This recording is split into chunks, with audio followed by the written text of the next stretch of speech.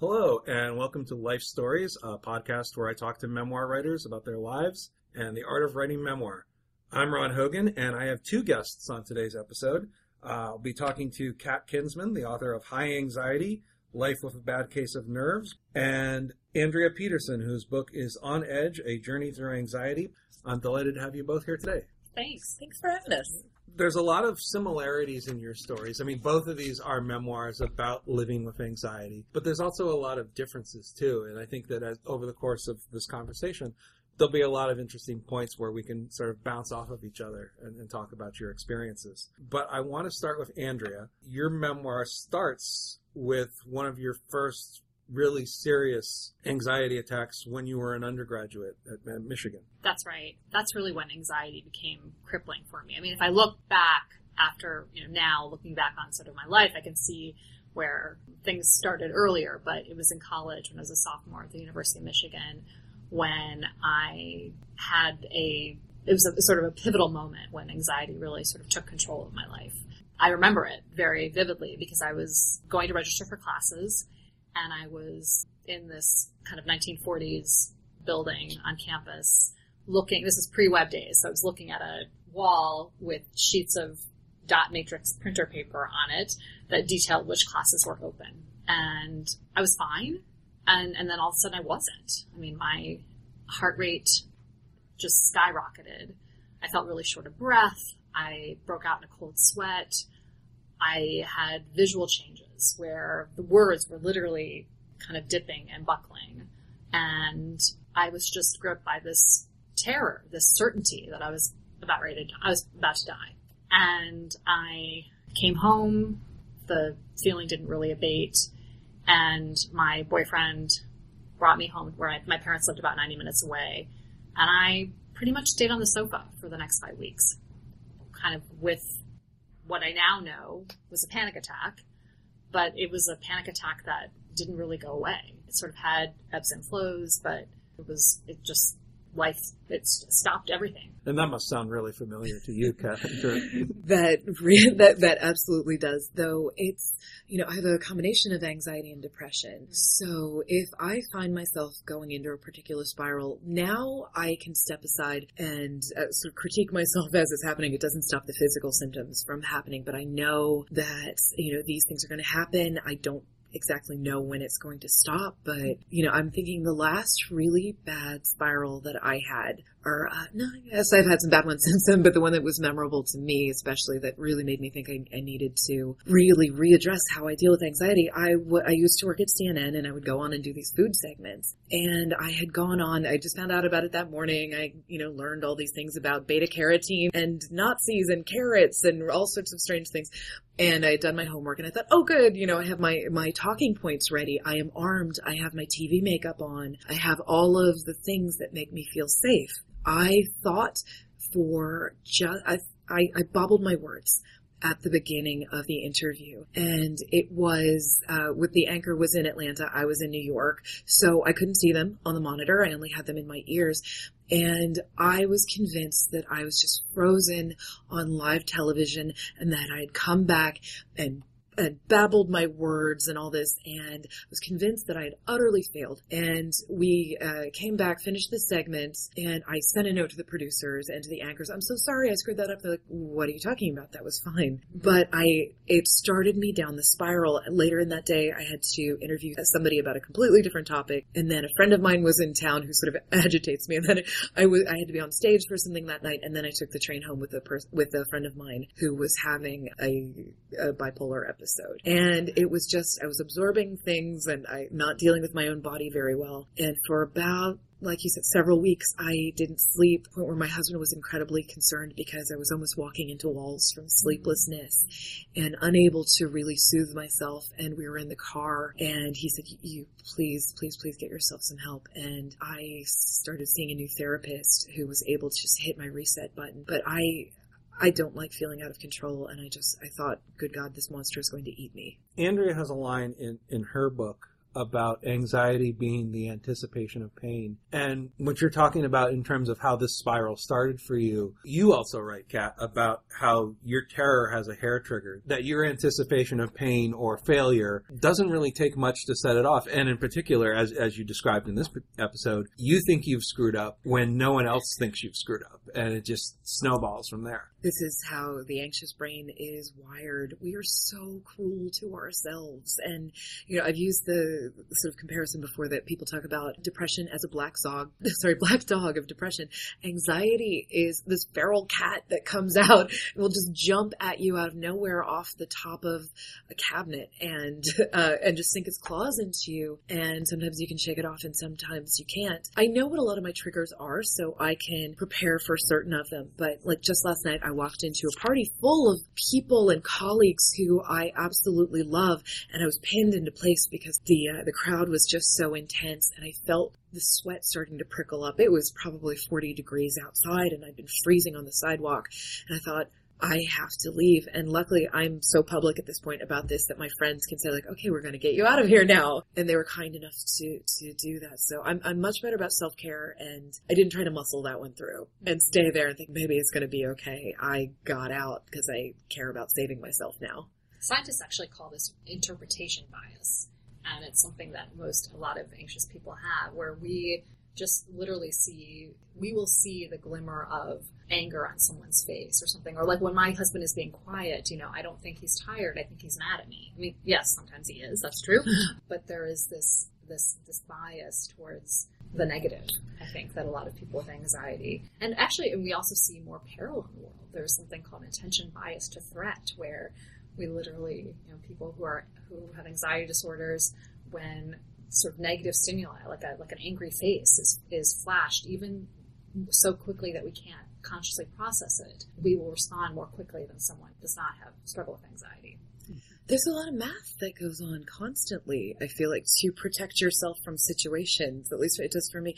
If I'm walking down the street and I see somebody who's about to cross here, I figure out how to veer my body so we don't run into each other, so our bags don't smack into each other. If I'm driving, the same sort of thing. Is these constant calculations. I'm very, very aware of where my body is in space. And it usually has to do with transit, whether it's walking, being on the train, being in a car. I don't want to inflict my carelessness on somebody else. So it's a matter of staying in my own shell and not disrupting somebody else's life. But my brain is constantly doing, geometry, basically, to make sure that I don't disrupt somebody else's world.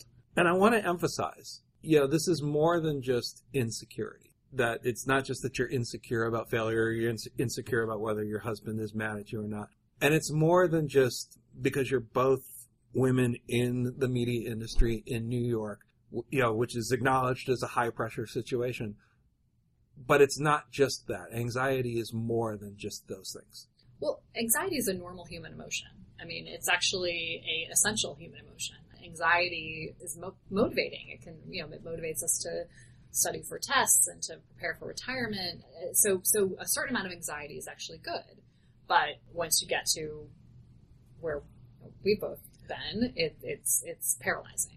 And so there's a difference between, and anxiety is actually layered over this ancient sort of threat detection system that all, most organisms have to keep us alive. I mean, the fight or flight response is something that's critical. But when it becomes a disorder is really what I think most therapists would, and the DSM also, which is, the sort of diagnostic Bible for mental health professionals, when it becomes impairing, when it prevents you from doing what you want to do when you want to do it. It's great to be scared of things. We should be. We should be frightened of grizzly bears. We should be frightened of falling off of cliffs. We should, not wait until the last second to study for tests. These are good. These are natural. But being afraid of situational things isn't the same as somebody who's living with an anxiety disorder. That's an entirely different thing, because it's not always rational. You're scared because your body is wired for that. That is just the way your nerves, your gut brain processes the world. So it's not necessarily something where, hey, this situation that would make anybody nervous is happening. It's because you see that situation and frame it in a really particular way. And it often has this physical manifestation that is incredibly painful and debilitating. Often, like I'm a tooth grinder, I'm a finger picker, I'm all of these things. And it makes it then, it snowballs because then it's harder to get things done when my body physically hurts from anxiety. And this is something that you've known almost all your life. You write a lot about your family history, particularly, dealing with a lot of the cruelty in elementary and junior high school, but also your family situation at home, particularly with your mother. It was a very hard environment for somebody who was already, showing the early steps of anxiety disorder. This is true. The research that I had done had indicated that there's not necessarily proven genetic link for anxiety, but it's very likely that depressed parents will have anxious children because you're in this state of having to take care of a situation. My mother is physically and emotionally unwell, and our entire household was calibrated over worrying about her well-being, and if we were going to upset her at any given point. So we learned to live in tiptoe and in startle, because we really mustn't make anything sort of worse for her. I think that's where I get that whole not making it worse for, somebody's physical trajectory, because we were sort of taught that primary thing. And at the same time, my dad has a certain amount of anxiety too. If you are married to somebody who's got all of these conditions, you want your, I have a sister too, you want your daughters to be safe, and you want the woman who you love, who you pledged your life to, be okay as well. And you try to make the softest nest you possibly can, but sometimes you're a nervous bird about building it. So this is just how I learned to relate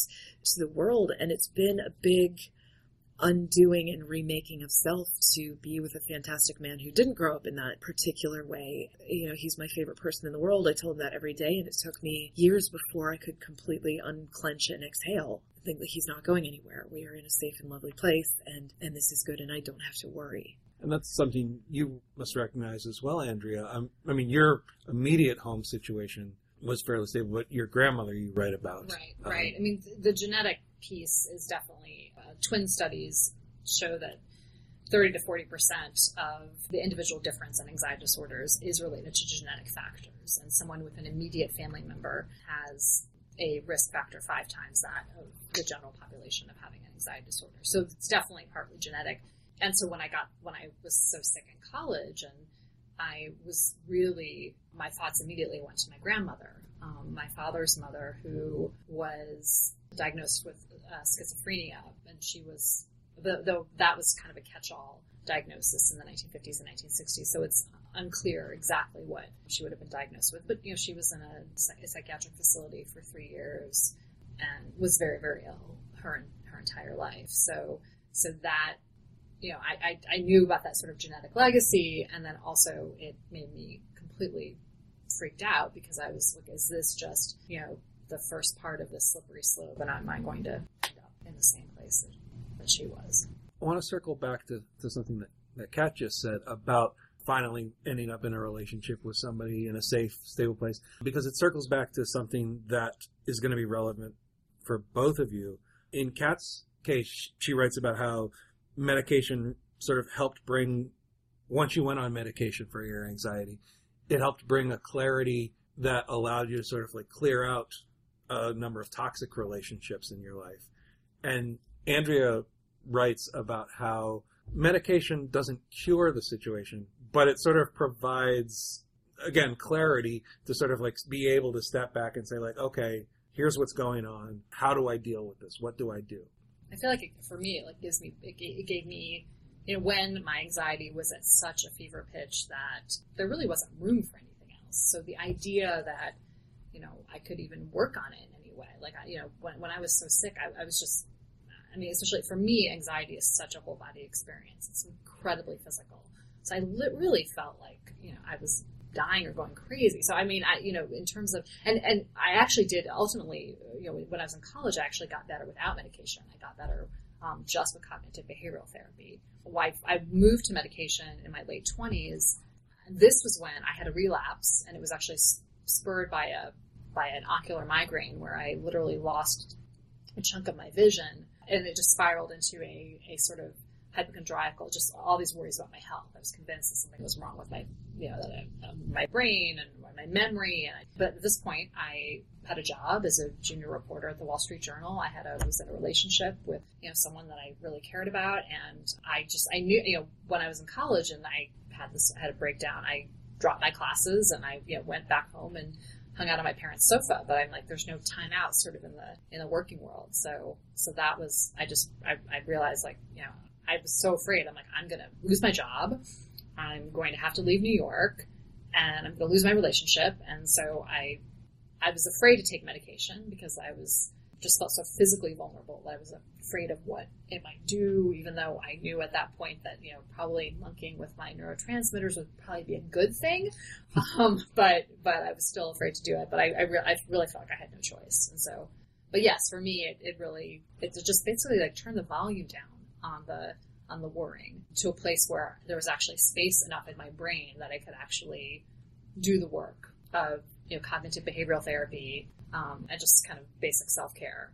I'd always been a CBT person as well, and then I went through a breakup that was incredibly difficult because the person involved had lied so much about his identity and everything that made me feel stable in the world. And it was again a combination of anxiety and depression. And I was in a point where I could just barely function. And I started taking this particular medication for the first time ever in my life.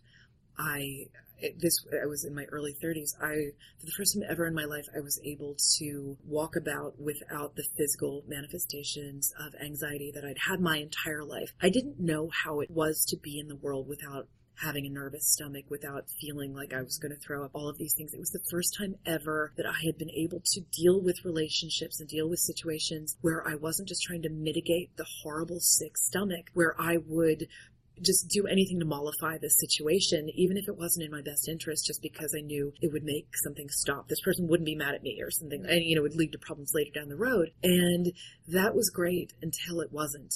And this medication, eventually I was on it and they were sort of upping the dosage for a while. I was really not loving the side effects. It made me gain weight. It made me dizzy and have brain sparks, the zaps, if I missed it by 45 minutes or so. So I eventually went off it and I have never felt closer to death in my life. It took me a good solid 9 months to come off this medication, and I didn't think I was going to make it through. It was just absolutely hell on earth with that.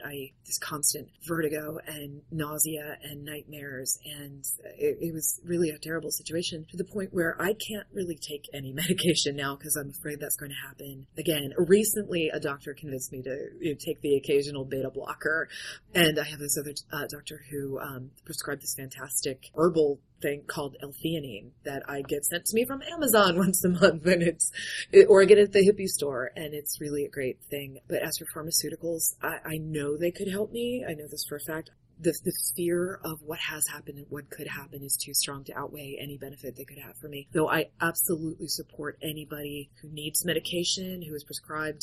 I think it saves lives, and I think people each are going to have their own responses to it, so I never want to shame anybody away from taking theirs. It's just not the solution for me. That's an important thing to emphasize, is that there is no one solution. No. Everybody sort of has, and everybody who it's not just that there's no one solution for one person, but there's also no one solution.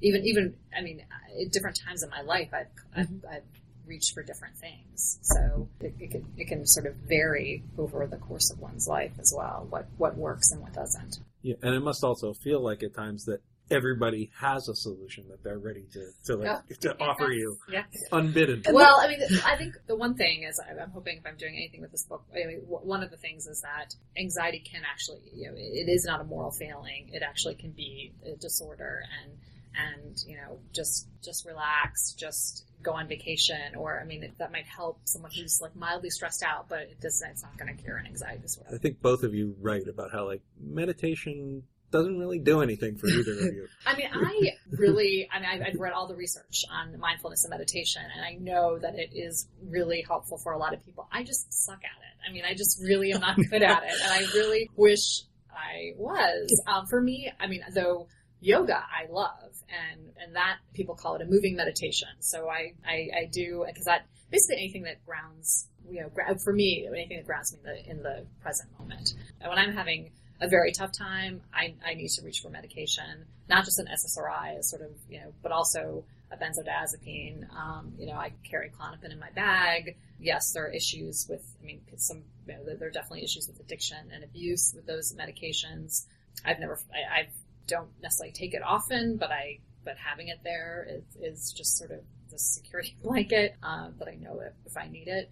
But in easy years, even, that's, yoga is incredibly helpful for me. Meditation, when I'm able to do it. Baking, that I find incredibly sort of grounds me in the present moment. I do a lot of breathing.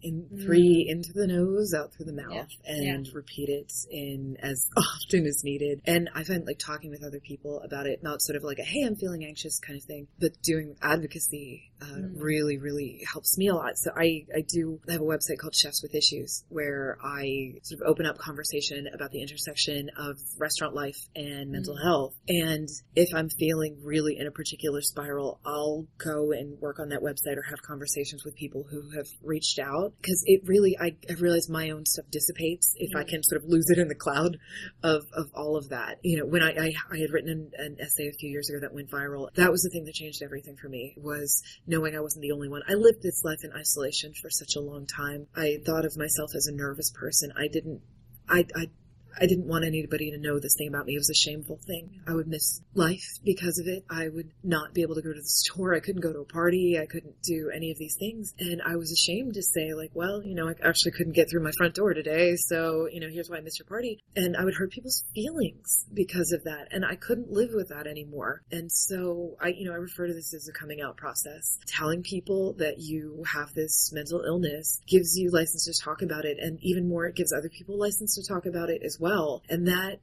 for me, just seeing all these little lights flicker on in the darkness has lit up my world. And I know I'm not the only one. And I know if I'm feeling something, there are 1,000, 100,000, 1 million people out there who are feeling the same thing that I do. We're not freaks. We're not broken. We're not bad people. We are not flakes. We are not any of these things. We're just wired in this particular way. And we are legion. You talk about how that moment came about, that viral essay. This is connected to the fact that you have a site called Chefs with Issues, because in your day job, you write about food. You're a food journalist. And there's a really interesting moment where you talk about how, as a food journalist, so much of what you do is celebrating stuff that people love, happy communal experiences. It's like, oh, we all love chocolate, or we all love, this dinner, or going to...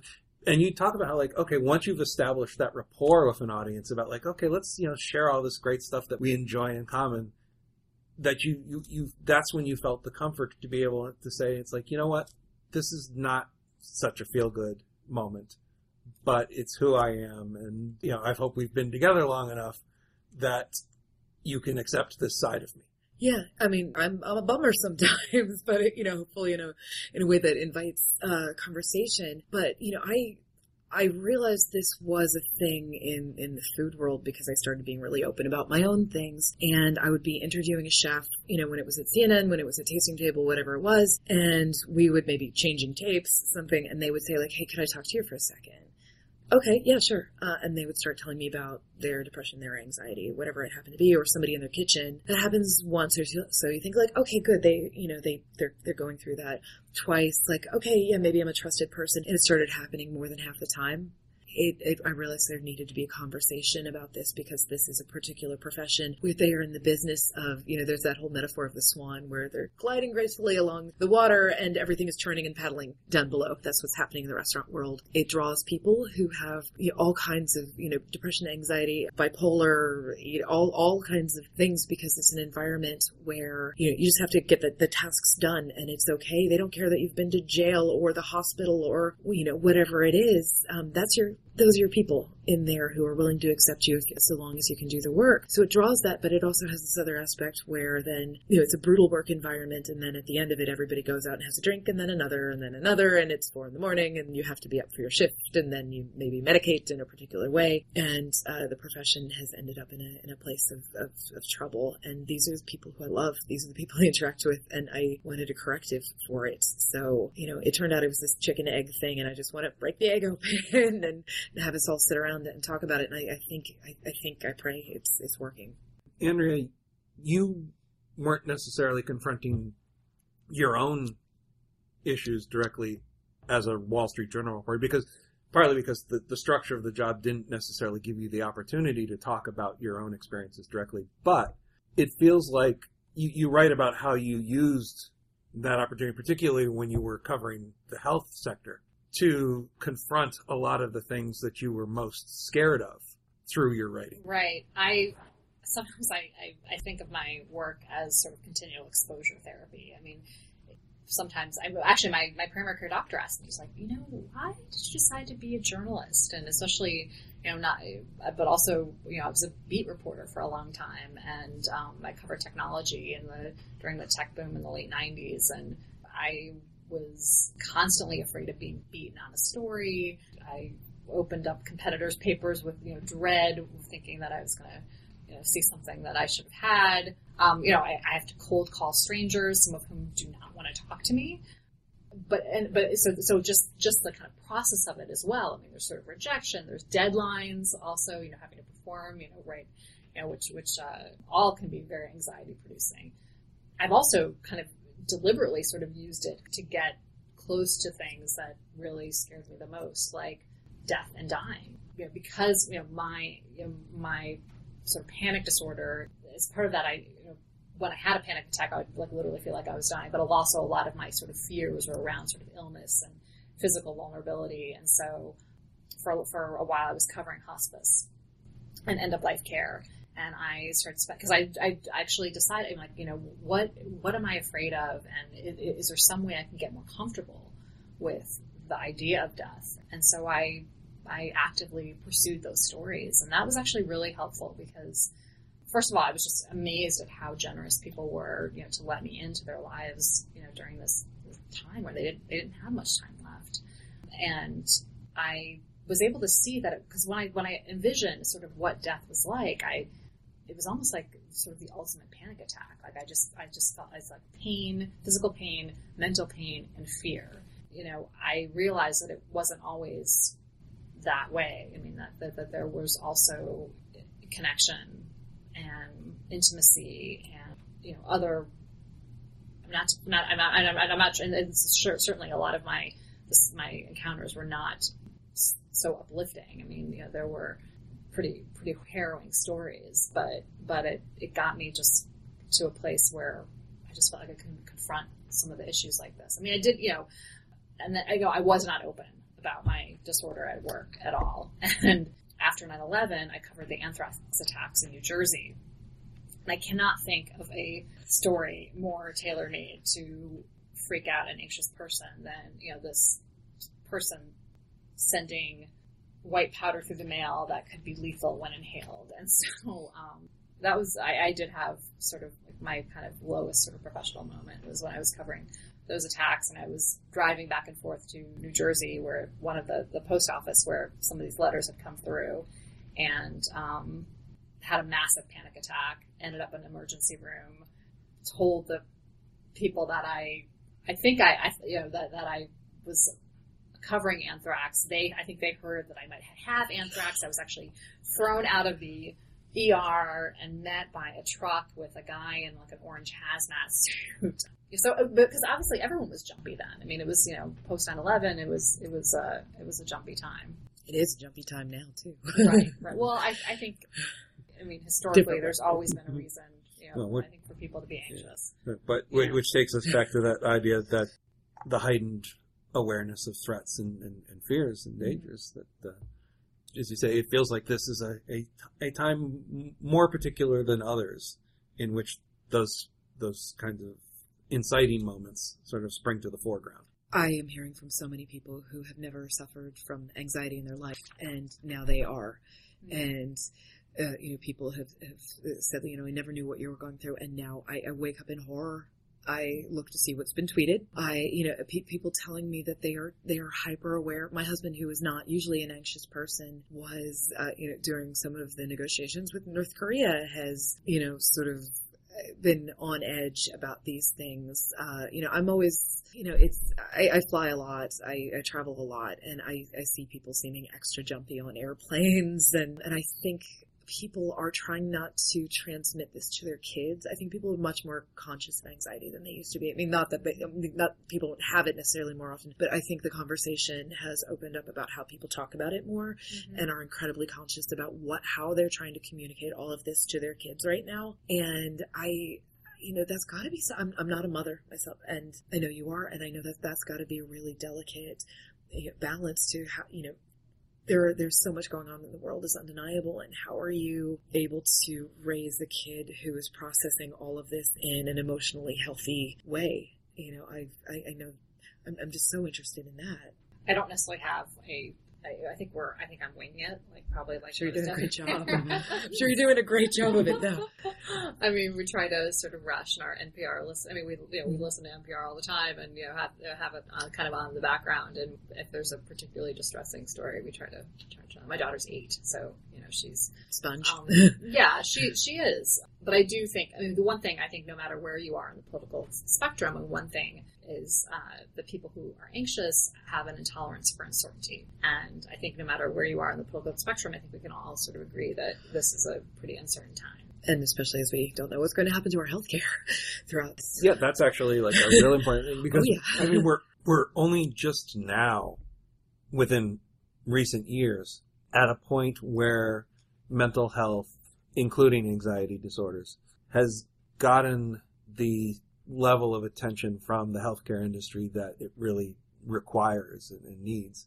And for people who may have gone for years without proper treatment and are, have finally been able to get proper treatment, the threat of that treatment becoming less available, it must be palpable. It's cruel.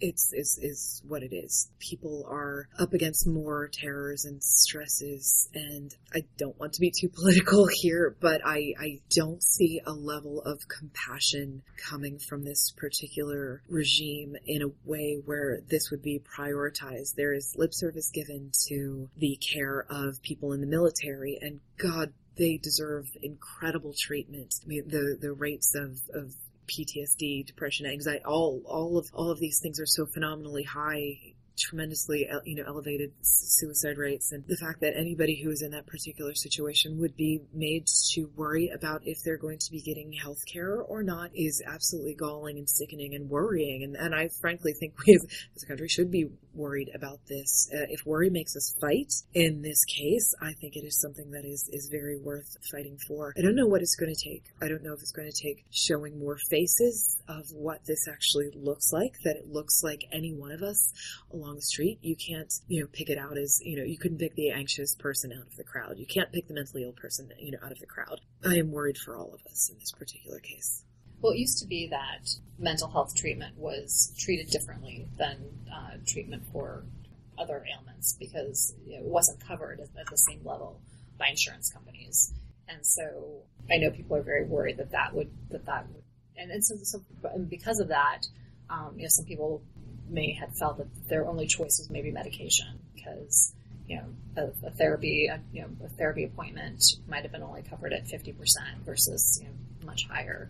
So I think people are definitely very concerned about what that would, if going back to before there was sort of parity, is what it was called, for mental health issues. The thing that I have seen an upswing in is empathy among people, that people are willing to talk with each other. I hear from a lot of strangers who reach out and are kind, and I try to reach back. I see throughout all of this uncertainty that has happened lately, I know that there are people who are being much harsher with each other, but I also think I have seen an upswing in people asking each other how they are doing and being willing to accept the answer. This is a conversation that I see, I read a lot of YA literature, that it is covered more and more in a frank and wonderful way at a younger and younger age, in a way that, God, that would have saved me as an anxious, 12, 13-year-old, to know that I wasn't the only one. I think we are only going to see more of that, to see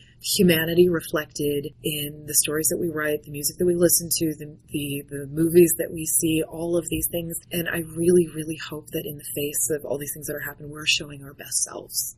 Well, I do think it's definitely true that stigma is is decreasing, which I think is a terrific thing. And I really noticed that. I've actually written quite a few in the last several years, mental health stories in the Wall Street Journal, and particularly about college mental health. Because, unfortunately, the rates of anxiety and depression do seem to be growing among young people, particularly college students, for various reasons. But one of the things is that there is this real sort of mental health activism on college campuses. That's pretty exciting to see, groups like Active Minds and the Jed Foundation, and, students are really, and I'm always amazed that, they let me use their names and their photographs and stories of their mental health issues in the paper and online, and they're pretty open about it. I'm hopeful that as they've sort of changed their campuses, along with some empathetic adults, that they will also change our workplaces, because I think that's probably the next frontier. Is that I think people are still pretty tight-lipped about these kind of issues in the workplace. Since we both sort of come out of the closet on Right, this yeah. one too, like if you hire me, you know what you're getting.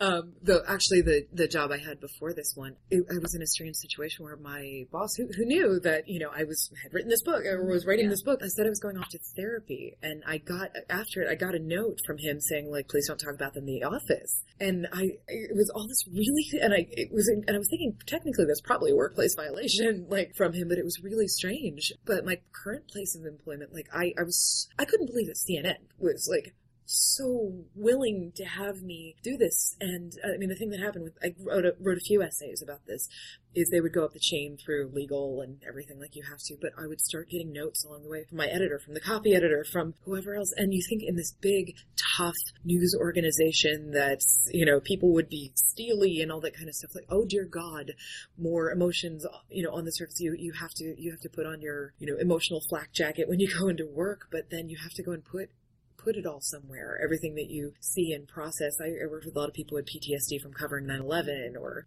had been, out in the field in various places, who had to do that. And, that was an astonishing thing. So they encouraged me to be really public about this. They let me hold public conversations about it via that medium, and that's extraordinary. And my current workplace, my boss, who sadly recently left, she was phenomenal. The day after the election, went around to each one of us and had a little chat to just see how we were doing. And she is a lot younger than I am, and this makes me hope for the future in a really huge way. Now, Andrea, as we're having this conversation, you're still a week or two away from publication. 2 weeks, yes. Yeah. But 2 weeks from today, yes. But less than a week ago, again, as we're having this conversation, you had an excerpt from the book in the Wall Street Journal, which That's right, on Saturday. On Saturday, which is in a way that's sort of like coming out to the Wall Street Journal audience, and also and also probably for many of your coworkers, I think. So. Many of my coworkers have known I've been working on this book for a while, and they, the Journal was incredibly supportive, gave me time off to work on the book, and so I felt like we're Midwest as a more public, obviously I had not written about it at work at all, publicly at all, and I've actually only done 2 first-person pieces in my entire career, so this is a very big departure for me to do a memoir. I'm not an essayist. I'm a reporter, and so this was.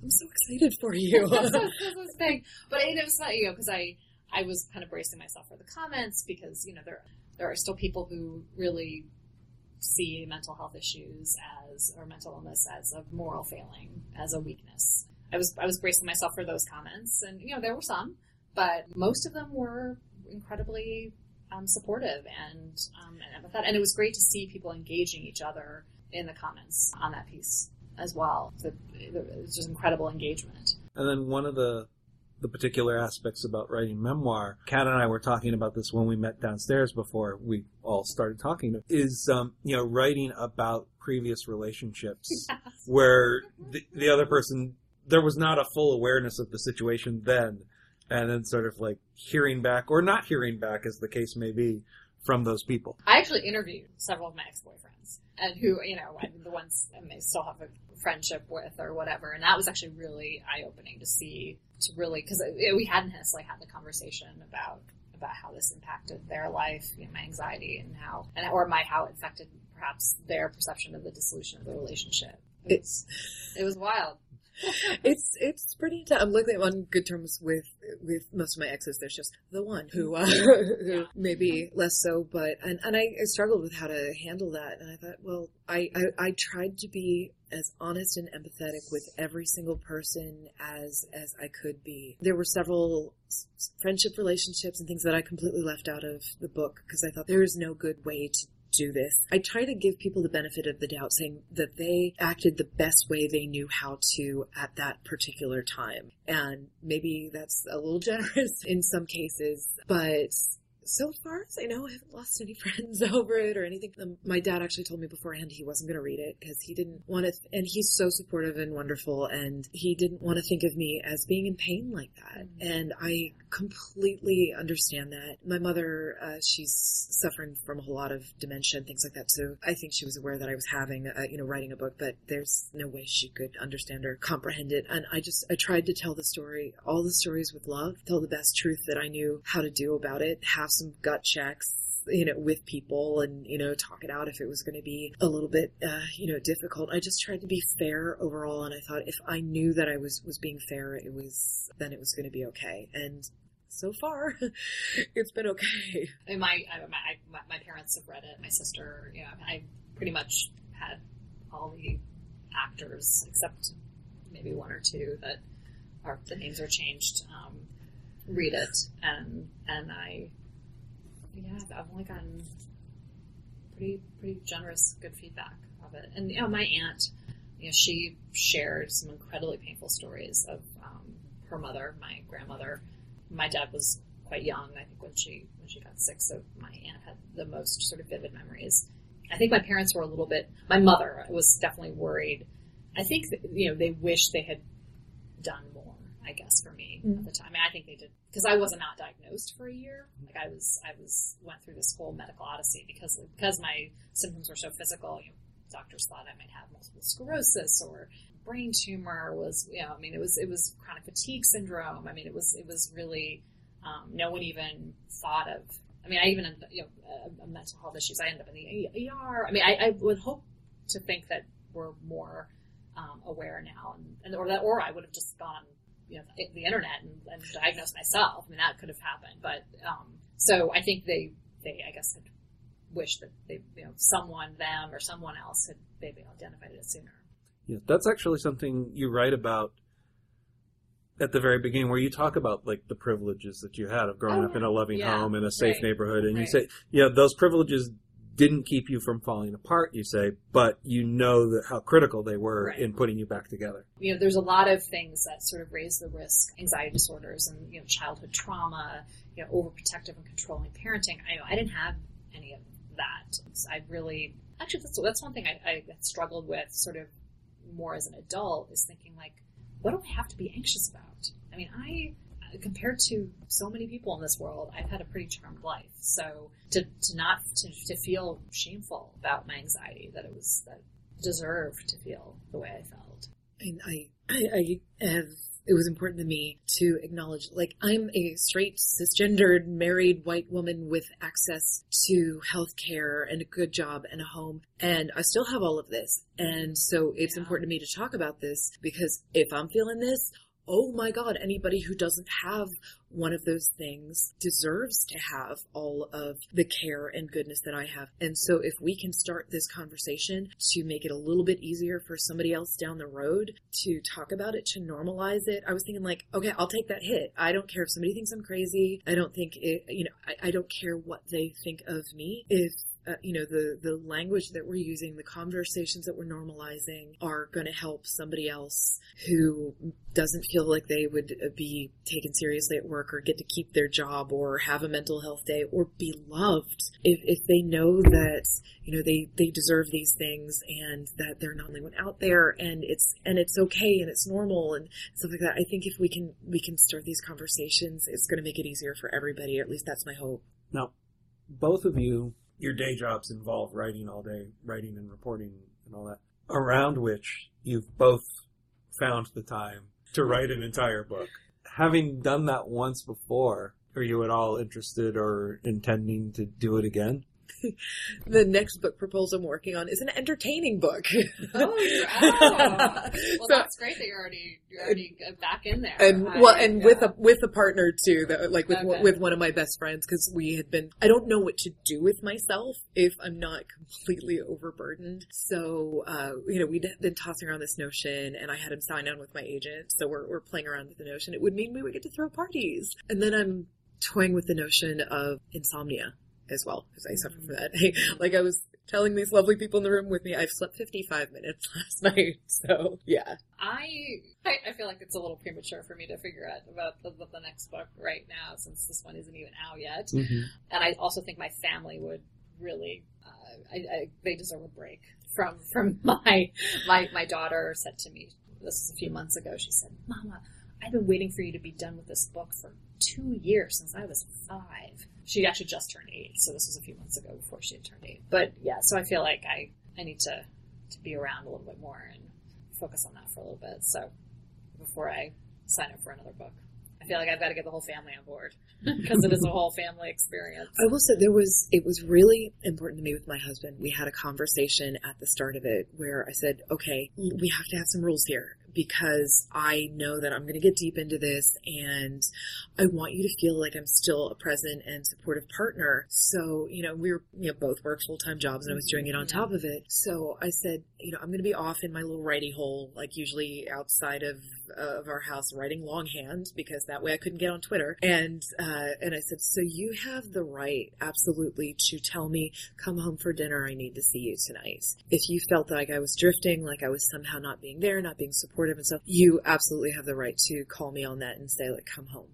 And that was really, I couldn't have done it without that. So the 2 books are On Edge, A Journey Through Anxiety by Andrea Peterson, just out from Crown. By the time that you hear this, it'll just be out. And then High Anxiety, Life with a Bad Case of Nerves by Kat Kinsman, published by Day Street Books. We have been talking about their life stories and their experiences, and there's still a lot in each of these books that we have not had a chance to cover. So I encourage you to check them out. I also encourage you to go to iTunes and subscribe to the Life Stories podcast, and also maybe review it and throw a couple stars at it as well. The more you do that, the easier it becomes for other people to find the podcast. And by subscribing, you'll also know when new episodes go up online as well. I'm Ron Hogan. Thank you for listening today, and I hope you'll join me again for another conversation soon. Take care.